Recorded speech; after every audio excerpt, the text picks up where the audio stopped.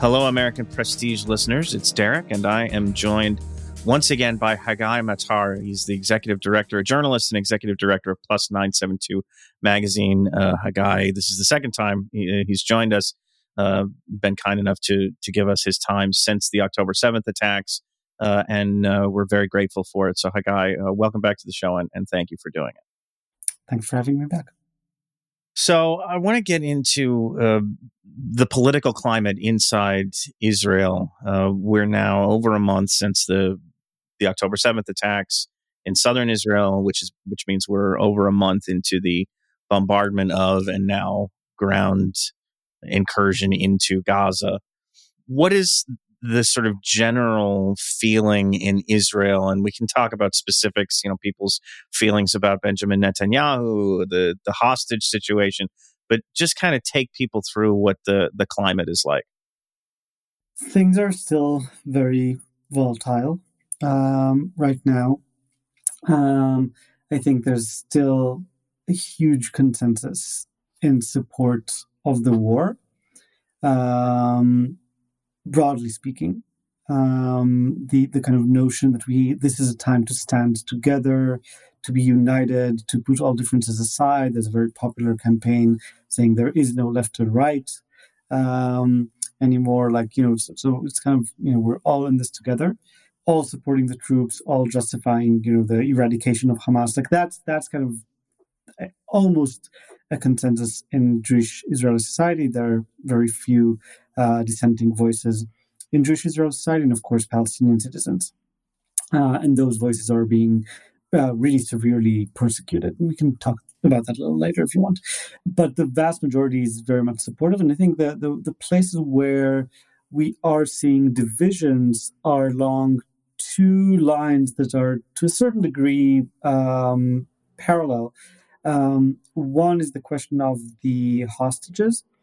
Some are saying, yes, we want to eradicate Hamas, but the hostages are the top priority, even if that means a prolonged ceasefire, even if that means, actually ending the war. But we need to put that top of mind and negotiate their release.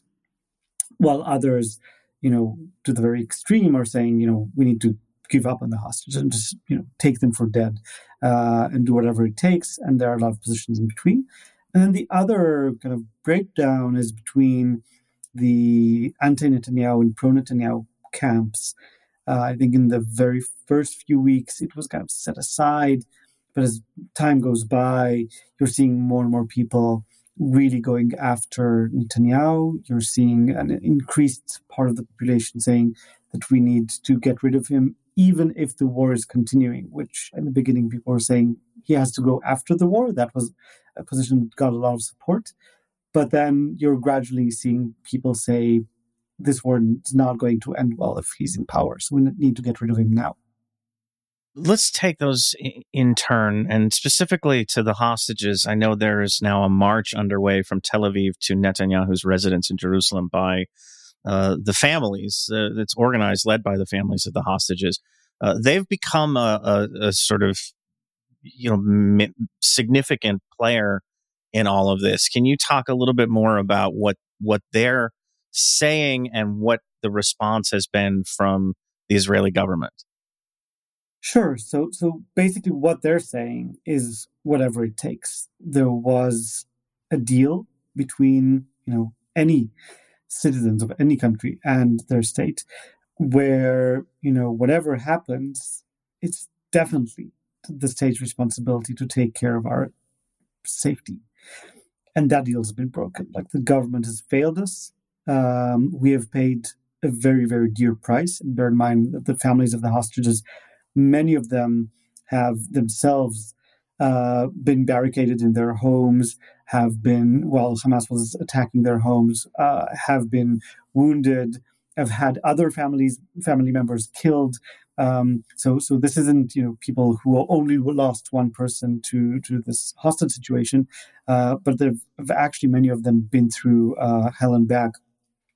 And they're saying all of this has happened. The least you can do to make it right is do everything to bring them back. And they are, and I think interestingly, both them and other many bereaved families are right now the clearest voices in Jewish Israeli society that are criticizing the government, because everyone else is kind of forbidden from doing that. You organize a small vigil of 5 people with signs saying, ceasefire now, you'll get arrested immediately, and probably badly beaten as well.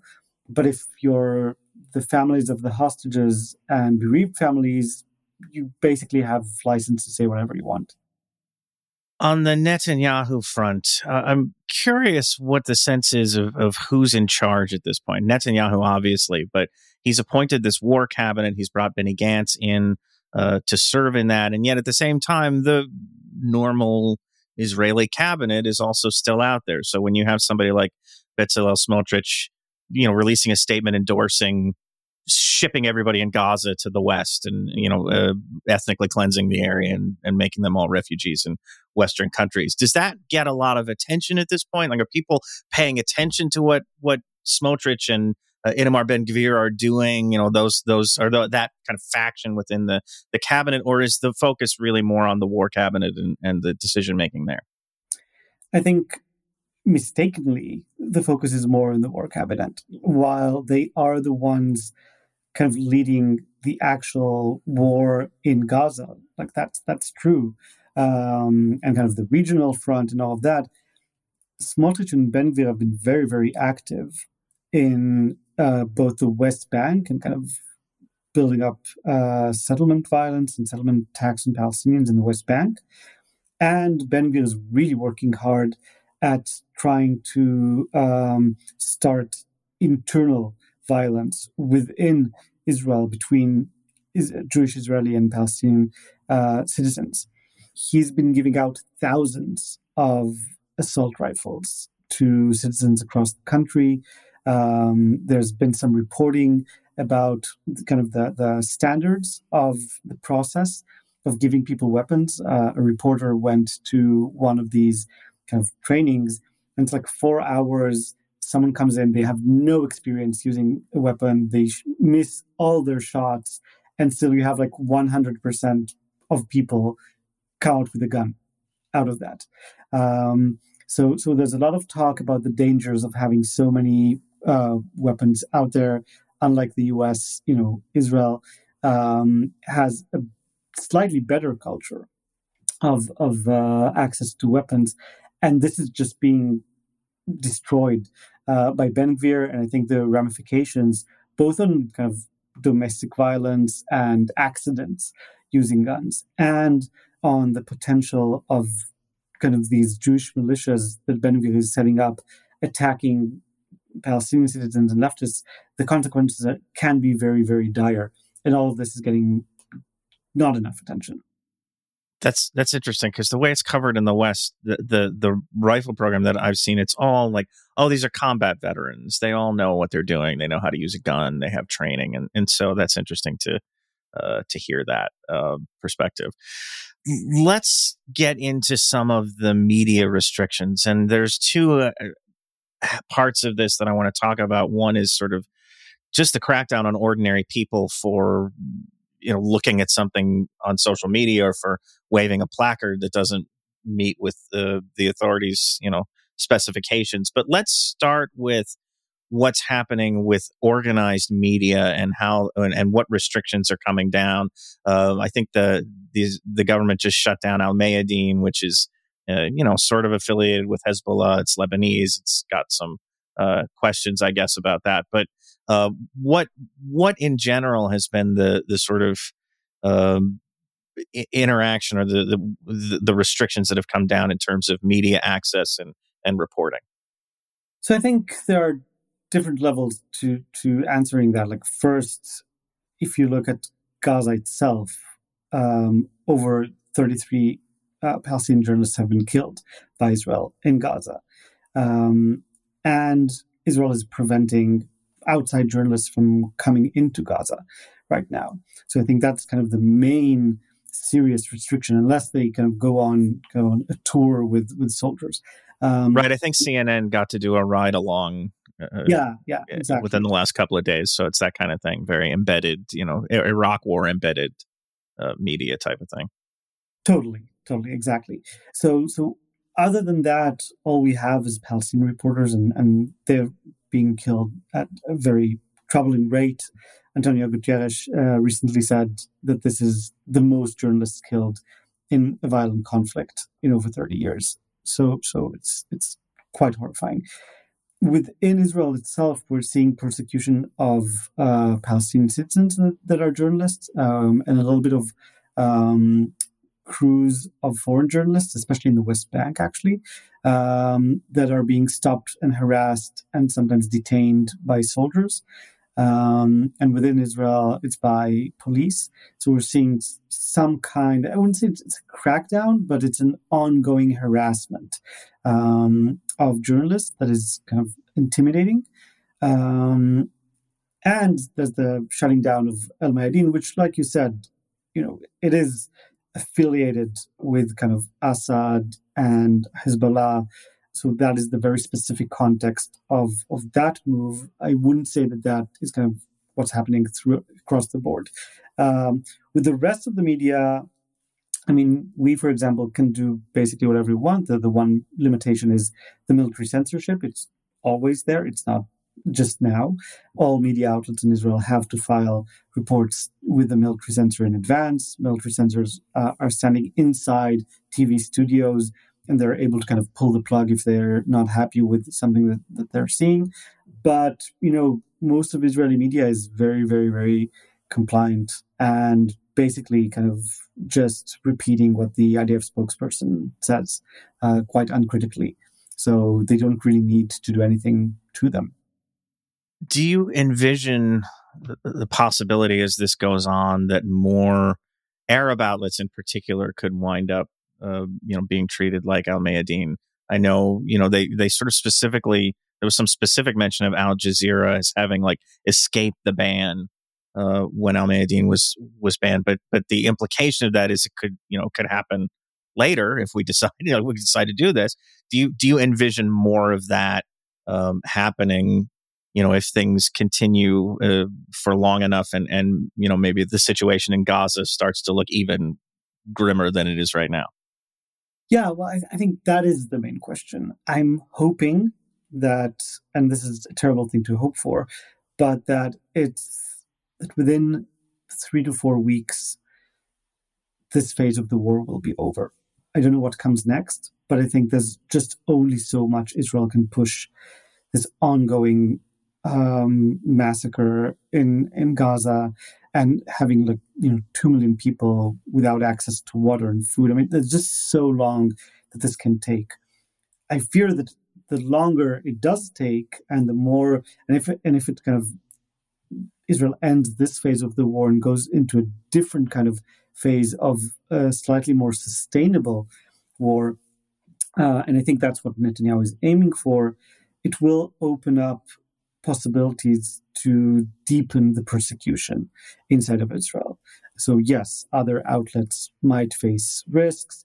And not just that. I mean, we need to remember, this is a government that for the first 9 months of its operation was facing severe criticism for its attacks on all kind of liberal institutions within Israel. It can go back to doing that with much less resistance at this moment. I hope we will see resistance if that happens. But right now, as long as the situation in Gaza is continuously terrible, they have much more leeway. So it is troubling. Let's talk about what's happening to individuals, to people who are being arrested for social media activity, being arrested, as you say, for even small demonstrations that are calling for ceasefire or peace. Can you give people just a sort of overall picture? Many people have probably seen videos of Palestinian Israelis being, picked up because they liked something on Twitter, or just kind of very draconian seeming things happening. Can you give people a sense of where that's gone in the past few weeks?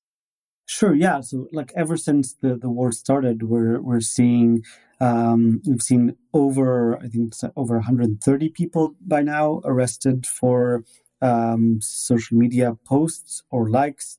Some of them, are actually supporting Hamas. But others, many others, are just about, end the occupation, or our heart goes to our, family in Gaza, or, ceasefire now, or, something quite benign.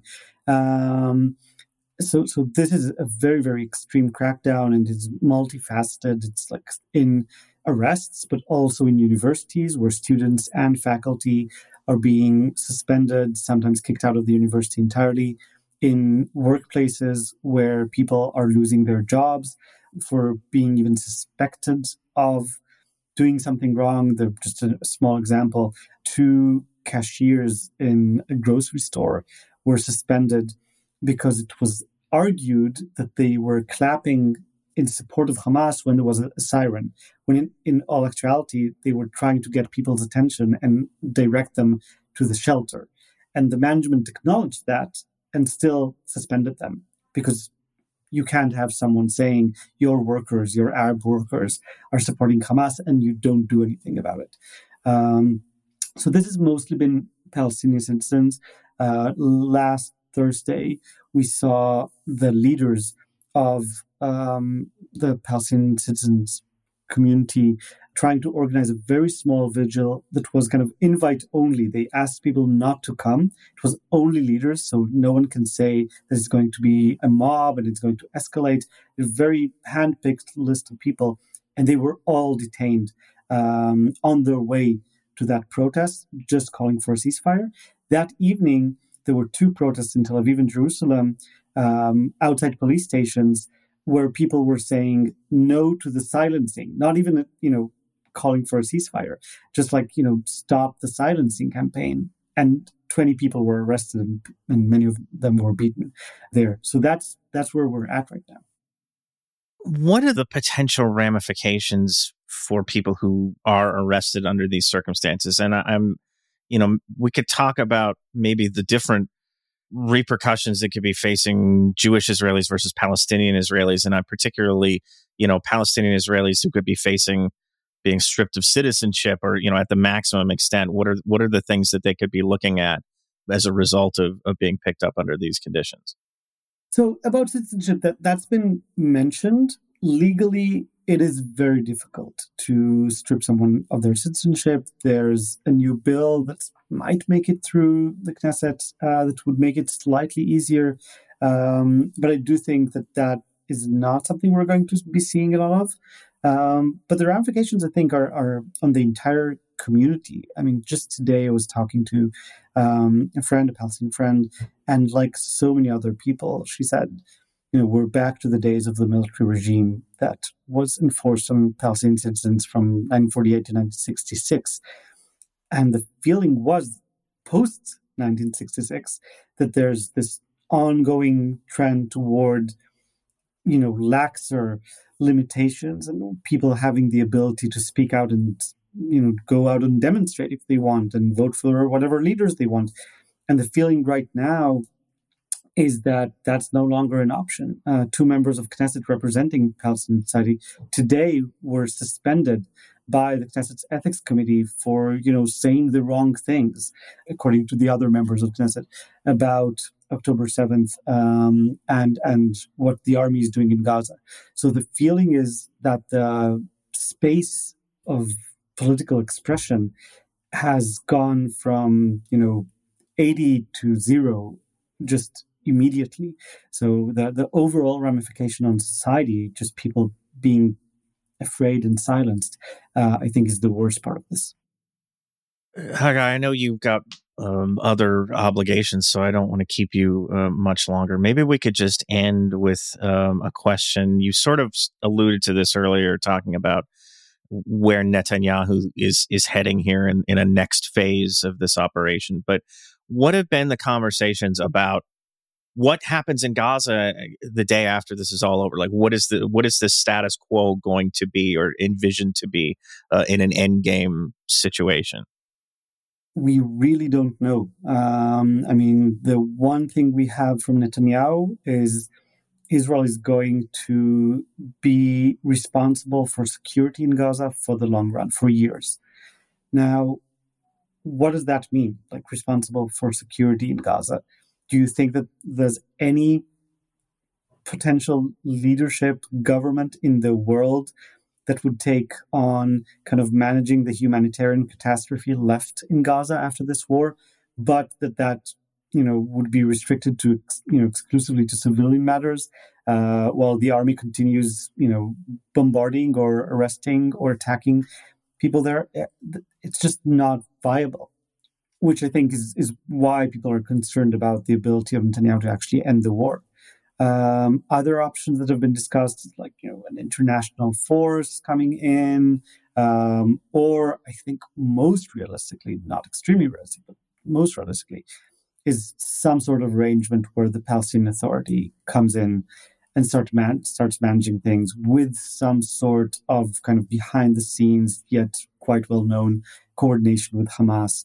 I think that's the most realistic option, and the one that would lay the path for negotiations and peace. But again, look, we have a government that doesn't want negotiations or peace right now. So continuous, intense level of violence is what it looks like in one way or another for the foreseeable future. Haggai Matar, Plus 972 Magazine. Thank you again so much for coming on the program. For paid subscribers, Danny's going to be joining me in a moment, and we will do a little news update for you guys. So please stay tuned for that. But Haggai, again, thanks so much. Thank you.